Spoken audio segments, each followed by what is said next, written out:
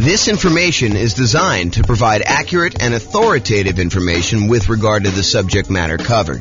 It is offered with the understanding that the presenters are not engaged in rendering legal, accounting, or other professional services. If legal advice or other expert advice is required, the services of a competent professional should be sought. Welcome to the Hampton Real Estate Investing and Real Estate Financial Planning Podcast. Learn all about investing in real estate in Hampton, Virginia, with a combination of real estate financial planning and modeling with numbers specific to Hampton, plus syndicated, more generalized recordings of live and pre-recorded real estate investing classes. Not all of them specific to Hampton. Be sure to stay tuned after the podcast for a message from our sponsors. All right. Good morning and welcome, everyone. I am James Orr, and today we're going to do a special mini class. Today we're going to talk about down payments for various loan programs for real estate investors. And so we're not going to cover like a wide range of financing. I've done 2-hour, 4-hour classes before on all the different things about financing and how they all work. But today we're really going to focus in on just the down payment part of it. And there's a lot more to know, and there's a lot more we're going to cover in future classes. However, today is just about down payments. So let's jump right in. So before I get too deep into the down payments, I want to tell you that these programs change over time. It wasn't that long ago that we used to have a 1% down conventional loan program that a lot of nomads or house hackers would use for stuff, but that has since gone away. And by the time you listen to this, because recordings kind of are a snapshot in time, and in the future, you may run into something that's completely different, you should always check with your lender to see what the latest options are available to you. So I'm going to cover what it is as of today, and this is March 10th of 2023, but realize this is a really good overview of the different kind of loan programs and what the down payments are. However, you should always check with your lender to find out what the latest stuff is and to make sure that the ones we're telling you about are still available in their current form, and find out what else is available, what has changed since this date. So make sure you check with the lender to find out what the loan program is, and that'll help you a lot. Okay. So a lot of what I'm going to be covering here on the next slides, one slide is going to go over all the different down payments, but a lot of what I'm going to cover on the next slide, we're talking about the minimum down payment you could use if you wanted to get that loan program. So we'll talk about, FHA being a 3.5% down loan program. However, you could decide, and in many cases, you should decide, because it will be advantageous to you, to put more down when you get certain loan programs. And we're going to do an entire class on this idea in the future, and I'll show you how the returns change and the characteristics of risk change based on how much you put down on a particular loan. But today, for the sake of this particular class, we are focused only in on the down payment, and specifically the minimum down payment you could put down in order to get these particular loan programs. Okay, this is it. This is the whole thing. Okay, so these are the different down payment programs, different loan programs, and the different down payments that they require. And I broke them into kind of like two major categories. I call one category the owner-occupant category, and the other one the non-owner-occupant category. And you might be thinking to yourself, James, I thought the name of this class was something like real estate investor with down payments for various loan programs for real estate investors. So why are you even talking about owner-occupant loans? Well, the reason I'm talking about owner-occupant loans is there are strategies that a lot of real estate investors use where they get owner-occupant loans. They opt to move into the property as part of their real estate investing strategy. So, for example, some people want to do house hacking. They want to buy a property where they rent out a part of the property to someone else. The most common example of this is imagine buying a duplex. When you buy a duplex, you move into one part of the duplex in many cases, and then you rent out the other side. I think the dream for a lot of house hackers is to go buy like a fourplex where they could rent out the 3 other units, they could live in one, and the rents from the 3 other units will cover all of their payments on the entire thing so that they're living for free. I think that's a dream of a lot of house hackers. So some of these owner-occupant loan programs could be used for house hackers or nomads. Nomads, if you remember, are people that buy a property as an owner-occupant.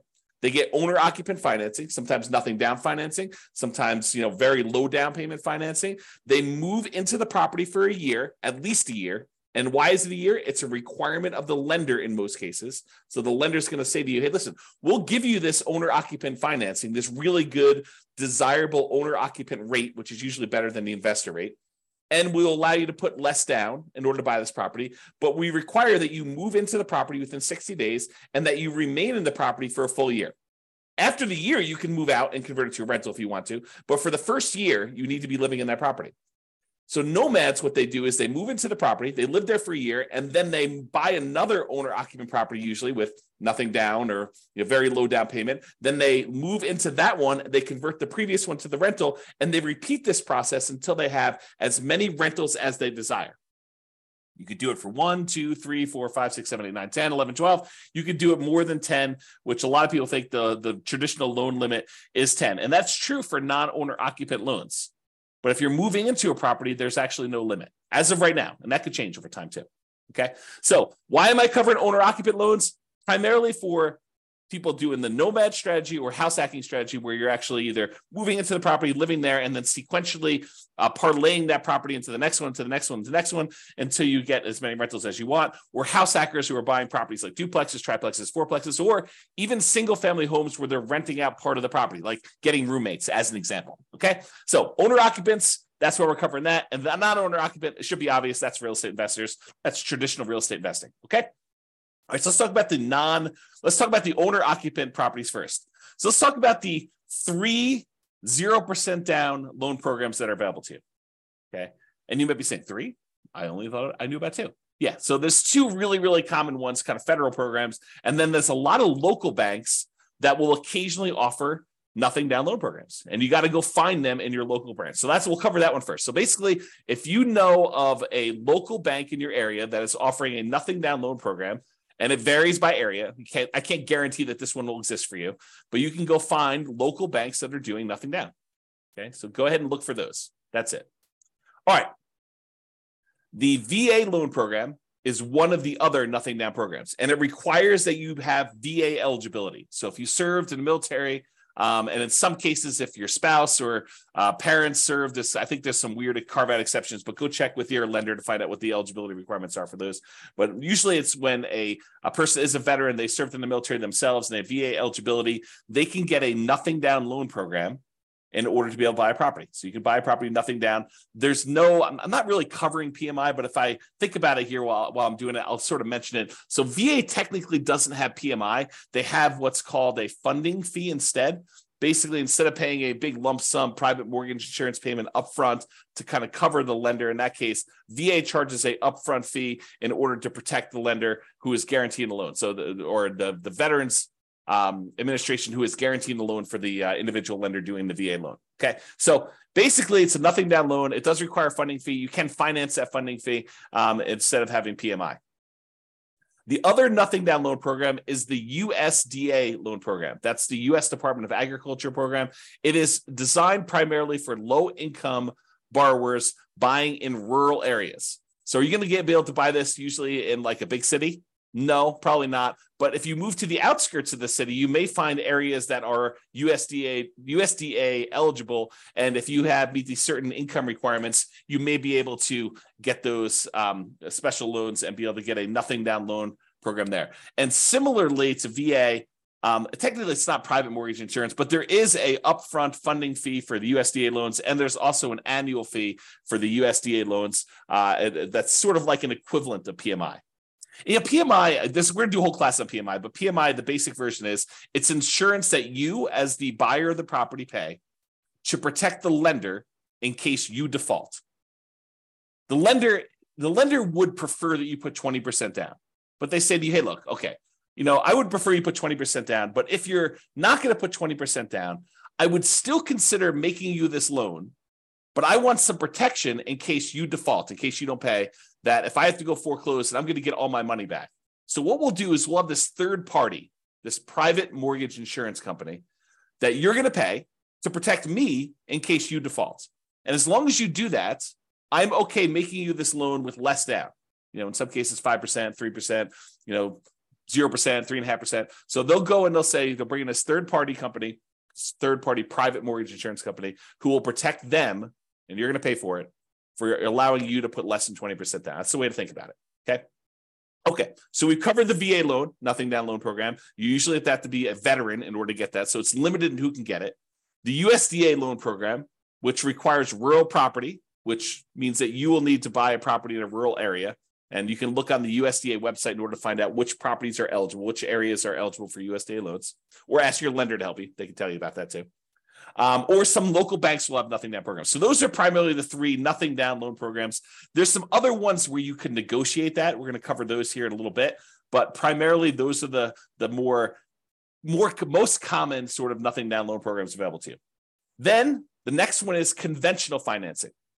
Conventional financing is as low as 3% down. So you can get a conventional loan with 3% down. And then the next step up for conventional is usually that 5% down loan program, which is usually a little bit better from private mortgage insurance rate, usually a little bit better interest rate. But you can go ahead and get either 3% down or 5% down. Sometimes conventional will have these special programs. I was to mention at the beginning that they had a 1% down loan program not that long ago, but I don't think that's available anymore. Check with your lender to see if it's available at the time that you're about to get your loan, but that's something for you to consider as well. And then, of course, they have the 15% down, 10% down, 7% down, 11% down, 20% down, 25% down. You can put different amounts down. It's not like you have to put exactly 3%. Okay. So conventional, as little as 3% down. FHA loans are 3.5% down. And I'll mention this now too. So the two loans that you could use that are sort of the main loans that you could use to owner occupy and be able to buy multifamily properties are VA and FHA. So if you want to buy a duplex or a triplex or a fourplex, you can use VA financing in order to do that. You got to move into one of the units, or FHA financing in order to do that. You got to move into one of the units to do that. But you can use those to buy duplexes, triplexes, fourplexes, and in addition to single family homes with them. Usually can't do that with the USDA loan. Usually can't do that. A lot of the local banks you can't do it with, but check with them. Maybe their program does allow it. And the conventional loans, you can't do that with low down payments like 3%. I believe, and definitely check with your lender because I'm not certain on this one, but I believe the multifamily properties where you're going to owner occupy with conventional, I think those start at either 20 or 25% down. Okay. But again, check with your lender. That's one I'm not sure on. Okay. All right. So we've covered VA, USDA, and your local bank being the nothing down programs. Conventional 3%, 5% are the two most common low down versions of that particular loan program. FHA is 3.5% down. And then we've got two that I'll kind of group together: private loans and creative financing. So private loans is when you're sitting at the Thanksgiving table and you're talking to grandma about how you're buying real estate and how you're getting these loans from banks that are in the 6, 7, 8, 9% range. And she's like, well, I got this CD and the CD's at 2%. Man, I wish I could earn more than 2%. And you say, well, grandma, how about we kind of work together here? You've got $400,000 in your CD. I want to buy a property that's going to need a $400,000 loan, and I'm looking to pay 7%. How about I pay you 4.5%? We'll kind of split the difference somewhere in there, and that would be better for you, and it'd be better for me. Grandma's like, that sounds great. So private loans are individuals who are not in the business of loaning money, and you go and negotiate terms for them loaning you money. It's talking to someone like grandma. So there's a misnomer out there about people going out there and seeking, private funding or something like that. If you're looking for private funding and someone offers that, that's like a service that they offer, that's a hard money loan, right? They're a hard money lender. Okay? They're not really doing private loans. That's sort of like an individual who's not usually in the business. That's how I differentiate them in my head. Some other people may have different definitions, but that's how I differentiate them. A private loan is someone that you go to, that you're asking to make a loan, who's not typically in the business of loaning money. If you're going to someone who's in the business of loaning you money, that's a hard money lender, okay, which we'll cover when we talk about non-owner occupant. So private loans, the amount of down payment you negotiate with grandma is wide open. Grandma may say, I'm okay with nothing down. Grandma may say, I want 10% down. Grandma may say, I want 50% down. And then you got to decide if you're willing to play with grandma's terms. So you got to understand that the terms of these private loans is completely negotiable. They're not written down anywhere because you're talking to an individual who's not in the business of making loans, and you're actually the buyer in this particular situation, and you're coming with a meeting of the minds and trying to figure out what is acceptable to them, what's acceptable to you, what works, what's fair. Okay, so it's completely negotiable as to what the down payments are. Similarly with creative financing. Creative financing is a lot of times when you're going to the seller of a property and you're negotiating terms to be able to buy that property creatively.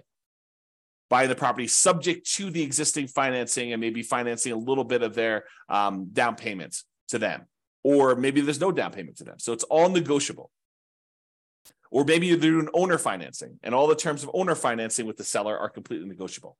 So I can't give you like a down payment amount for private loans or creative financing because you're negotiating with an individual and there are no set rules. Okay. All right. So those are all the owner occupant financing type of options. Like 3, basically nothing down, VA, USDA, and your local bank. There's conventional 3%, 5% is probably a little bit more common. FHA 3.5% down, private loans and creative financing. Now let's talk about the non-owner occupant investor loans, which is probably what you're more familiar with. I'll start with conventional. There are, as of right now, 15% down conventional non-owner occupant loans. You could buy an investment property with 15% down. Now you're going to have a slightly higher rate and you're going to have private mortgage insurance because you're putting less than 20% down on usually on those loans. Okay. Or you could bump up to 20% down and you could have no PMI. And a lot of times people will actually voluntarily put more down when buying conventional loans, non-owner occupant, because the interest rate tends to improve. And the jump usually from 20% to 25% is usually significant enough that if you can, it's probably worthwhile doing that to improve cash flow, which we will talk about in another class. Okay. But conventional, as low as 15% down with PMI, 20% down without PMI. Hard money loans, we talked a little bit about that. We talked about private loans. Hard money loans are for people in the business of loaning money. They typically are short-term commercial loans. Think a loan for someone doing a fix and flip, and that's probably the most common version. They want to go buy a property that they're buying at significantly below market because it needs a lot of work. They're going to a hard money lender, and the hard money lender says, okay, I'll loan you 70% of the after repaired value of the property. And I will loan you that for 6 months so that you can get the property, purchase it, rehab it, and then refinance it or sell it and get out of that loan. And these can be nothing down. You know, a lot of these lenders for hard money loans will say, look, I will allow you to buy a property and, you don't have to have any money in the deal as long as the deal is good enough. If the deal is sort of like marginal, they may say, look, I want 10% down or 5% down or 20% down. It's negotiable too. But again, these are all over the place. There's a lot of range in what they are, but they can be nothing down.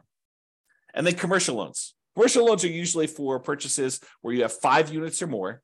The financing changes from 1 unit, single family homes, condos, townhomes, those types of things, all the way up to 4 units, duplexes, triplexes, and fourplexes.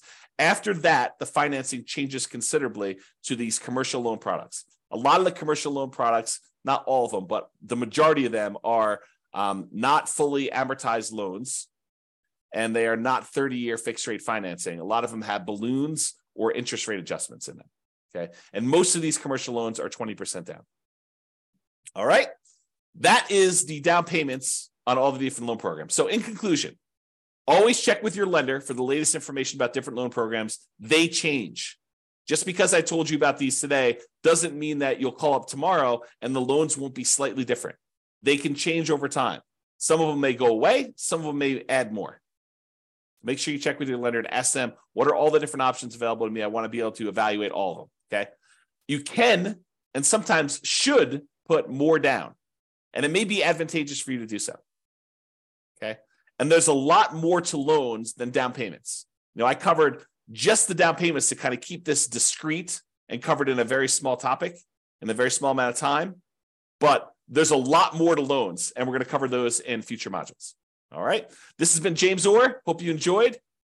Bye-bye for now. With home prices up, mortgage interest rates up, and rents up, but not quite enough to counteract the higher prices and interest rates, cash flow on rental properties in Hampton is harder than ever. Book a call with the Real Estate Financial Planner to apply our proprietary 88 strategies to improve cash flow on your rentals. See the show notes for a link to schedule your call and improve your cash flow today. If you're a real estate agent, lender, or professional in Hampton that wants to help our real estate investor listeners, consider reaching out to learn about collaboration opportunities with this podcast. We'd love to add more value to our listeners by having you assist our investors buy, sell, and finance their real estate investments. See the show notes to schedule a call to discuss collaboration opportunities.